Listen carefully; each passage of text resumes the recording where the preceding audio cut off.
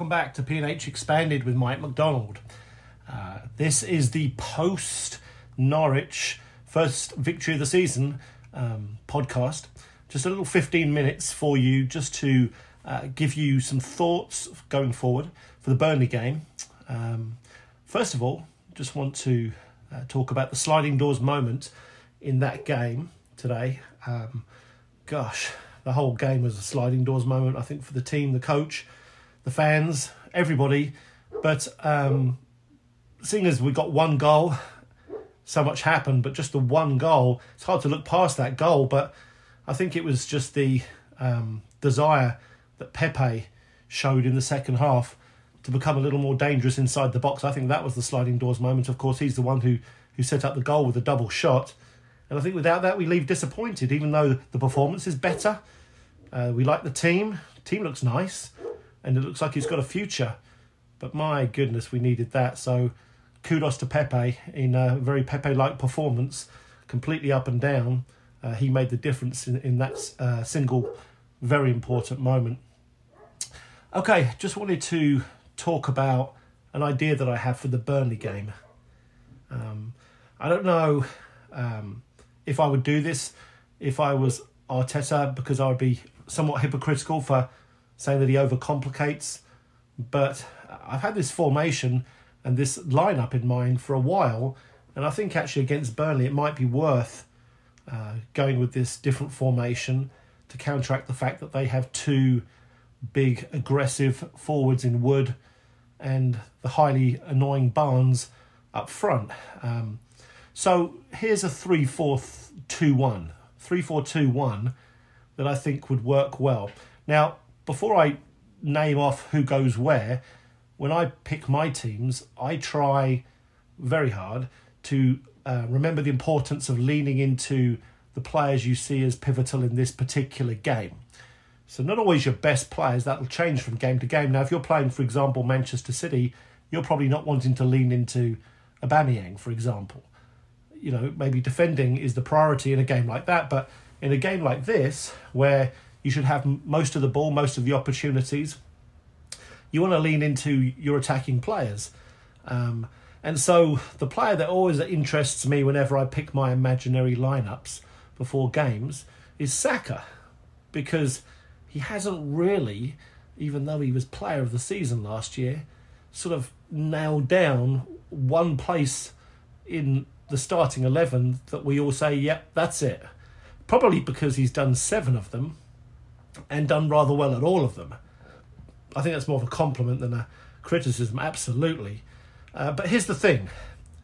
I have this hunch that Bukayo Saka is a better left wing back than all the other positions that he's played. Now, he's played left back, left wing back. He played one game at right back. He's played central midfield in a 3. He's played attacking midfield. He's played on the right wing and he's played on the left wing. I think that's 7 positions. But if you remember, left wing back at Arsenal, or even left back at Arsenal, is actually what we would consider a traditional left winger. You know, the left winger in a 4-2-3-1 like Saka played today plays in the pockets in between the lines, doesn't play out wide. They play in the second vertical strip. You know, Arteta has his 5 vertical channels he wants us to get set up in, and Tierney's in lane number 1. Sounds like Formula 1, this, doesn't it? And Saka's in lane number 2. So if you put Saka as a left wing back, which when I look back at his highlights of his best ever, most effective performances for Arsenal, I think 2 or 3 of them have come at left wing back when he's been the guy overlapping, not Tierney. And he gets let loose and he's free. He doesn't have people in front of him. I don't think he's quite the same player. Of course, anyone would enjoy a greater day if they had no opponents in front of them. They're just running onto a ball and played in front of them, and with his level of accuracy, which is so similar to Tierney's at crossing, I think that's something that Arsenal need to seriously consider, and he needs to consider for his future.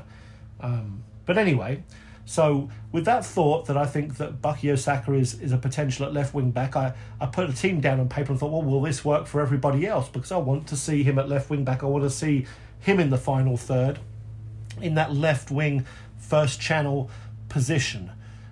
Well, if you play with a back three against Burnley's two, you've gone and got an extra central defender to deal with their two up top, and of course you've got five when all your defenders are back. But the necessity is to have two man marking Barnes and Wood, and then one spare. So I think what you would do is you'd have Ramsdale now in goal, of course, after his performance there yesterday. As I said, Saka as the left wing back, Maitland-Niles as the right wing back. And I think we would all agree when he played left wing back in the cup winning season, he was tremendous, and that wasn't even his favoured side. And he did rather well yesterday when he played right back. So right wing back, Maitland-Niles. Then your back three centre backs would be White as the centre right back, and Tomiyasu as the centre left back, where he spent a lot of last season at Bologna, and he plays there for the Japanese national team. So it's not a foreign position to him. So those two would be man marking with Gabriel in the middle. Now, Gabriel, when we've done a back three, is the one who plays in the middle. So in the short term, I think this is what you have to do. I think it would make a little more sense in the long term, if you're going to go with this, to put White possibly as the man in the middle and Gabriel on the left of the three and Tomiyasu on the right. I just think in the short term that might be too much to organise. So we're looking at, again, Maitland-Niles right wing back. Next to him, centre right back is Ben White, and then Gabriel in the middle of the three with Tomiyasu at centre left back and Saka at left wing back. Now you might be wondering where Tierney is. I've been looking for an occasion to rest Kieran Tierney because he's played 390 minutes, I believe, for Scotland, and just did another 90 for Arsenal, and he's got a tendency to get himself hurt if he overplays. And I think that this game would be fine to just give him a rest and put him on the bench. So that's the rationale there. The two in the centre of the field, I think, pick themselves, Thomas Partey and Sambi. I think Thomas Partey hopefully will be able to play a majority of the next game. I'm assuming he just wasn't fit enough to play an hour plus yesterday. So you've got Sambi and Thomas in the middle, and then rather than a 3-4-3, it would look more like a 3-4-2-1, because now you've got Odegaard and Smith Rowe. So Odegaard's on the right and Smith Rowe's on the left, but they're in that second channel and fourth channel, vertical channels. So it's almost like a box in midfield. So you've got Sambi and Thomas Partey, and in front of them Odegaard and Smith Rowe playing again in their optimal position. So another way I like to pick my teams is putting players, of course, in their best positions to optimise their best talents for the game in front of them. And I think that Odegaard and Smith Rowe are better as attacking midfielders than wide, and they have the freedom to come inside and interchange there. And then you've got Aubameyang up top. So again, nullifies Burnley's two big men with three at the back there. I think it brings out the best in Saka, puts him in that first vertical lane in the Kieran Tierney left wing-back role, overlapping to get those balls in front of him. Puts Smith Rowe and Odegaard in their best positions as attacking midfielders in a box in midfield. And then you've got Maitland-Niles coming down channel 5 on the right. And Aubameyang, of course, after his goal. I think that team is a good idea, I would hope, of what we could do against Burnley. Wouldn't that be wild if we actually did that? I think it would be tempting to go with what worked, the 4-2-3-1. I'm just a little nervous about the physical battle against Burnley and how they just upset you. So hope you like that. I liked it. I wanted to also expand on my comment today when I talked about the club using Mikel Arteta over the summer. That sounds horrible, but I didn't do it. And I'm not saying they have. I'm not saying that they have. I just suspect that they weren't too pleased with him at the back end of last season, but rather than change coaches, they made the decision that they would use him over the summer, give him an opportunity next season, but they saw the summer as him in his element. I think that it's hard to disagree that from what we hear, his number one best quality is persuading people to sign new contracts and persuading players to join the club. Whether you like the players or not, he's persuaded a lot of people. There's a long list of over, I'd say, 10 players that some of them we thought wouldn't come or wouldn't stay, but he managed to persuade them with his golden words, and we see him in his interviews, and that doesn't surprise us that he's got a golden tongue. And so I love the 6 players that he's brought in, and I think that the club have done well.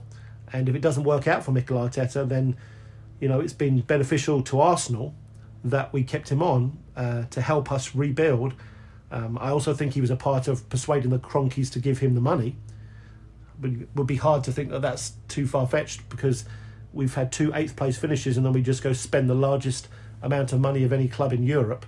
That doesn't make sense, really, does it? So, especially with the pandemic. So I think that his persuasive skills were used to persuade the Kroenkes and then bring the players in, and then the club saw that as the most important thing moving forward, and then in the hope that he could coach the team successfully moving forward, but knowing that he may not, but being okay with that because they got the players that they needed. And I think we would all agree, if we do have to change coaches, our team, as far as its now age profile, its resale value, its talent, it's got a lot going for it. And I maintain that we have some of the most exciting young players in the whole of the Premier League and in Europe, all on this one team. It's just whether they can come together and do something in the Premier League for the next couple of years, I'm not sure. But that doesn't mean that this team isn't flooded with young talent, which it is. So I wonder if that's what's going on. I also wanted to mention Mr. Ainsley Maitland-Niles. I'm a big fan. Always been a big fan, and been highly frustrated that El Neni, Xhaka, players like that have been given opportunities ahead of him. So as much as some people say he's not a midfielder, maybe he isn't. I think he is. But I think that he's not really been given the run that the others have, not even close. It's like the Alex Iwobi-Reece Nelson deal from a few years ago, where Iwobi got all the minutes, regardless of performance, and Reece Nelson was kicking his heels again. And Reece Nelson, I think, is a more talented player. I think Ainsley Maitland-Niles is one barnstorming game away from convincing a lot of people that their eyes have just been widely opened. I just think you just have to look at what he's got in that toolbox. I think he is arguably the quickest player in the squad, if not up there with Aubameyang. And you have to be quick in midfield these days. He's strong, got the perfect physical physique. He's a good passer of the ball, even though he can be sloppy with his decision-making. That does need improvement, there's no doubt. He's far more progressive than Xhaka and El Neni. He can run with the ball, he can run off the ball, he can arrive late. And I think that given the opportunity to maybe be 3rd or 4th choice midfielder and be in the rotation, I think he would prove that he's perfectly good enough to do that, and maybe even better. Now, is he a better right-back? He may well be, and I would contest that that's possible, absolutely. I just think he's a really good footballer. And I just don't want to see that player leave, because I think he's got far too many of that. And this is the key here, the modern tools that you need to play in the English Premier League. You've got to be fit, fast, athletic. And he's all of those things. And whatever the issues are over mentality, I think the right coach can clean that up, or with age and maturity perhaps. But I think there's a real player in there. And if we do go to a 4-3-3, him having the freedom to collect the ball in midfield and run with it and bring the ball to Ødegaard and Smith Rowe rather than always having to pass. We don't have a player that runs with the ball and brings it into the final third. That would just open so much up. Having said that, I think if we do go to a 4-3-3, we're more likely to see Smith Rowe or Saka play as the 3rd midfielder, and that's what they would do. So I'd be happy with that too. Well, hey, listen. Hey, thanks for reading. That took me a long time to write that today. My head was in a real spin after watching that game. That was emotional. So I appreciate you reading the blog. I appreciate you listening to P&H Expanded. I think I'm just going to go settle in for some Clive Palmer on the Arsenal Vision instant reaction. If you've never listened to that, that is a cracker. All right. Cheers, guys. Ta-da.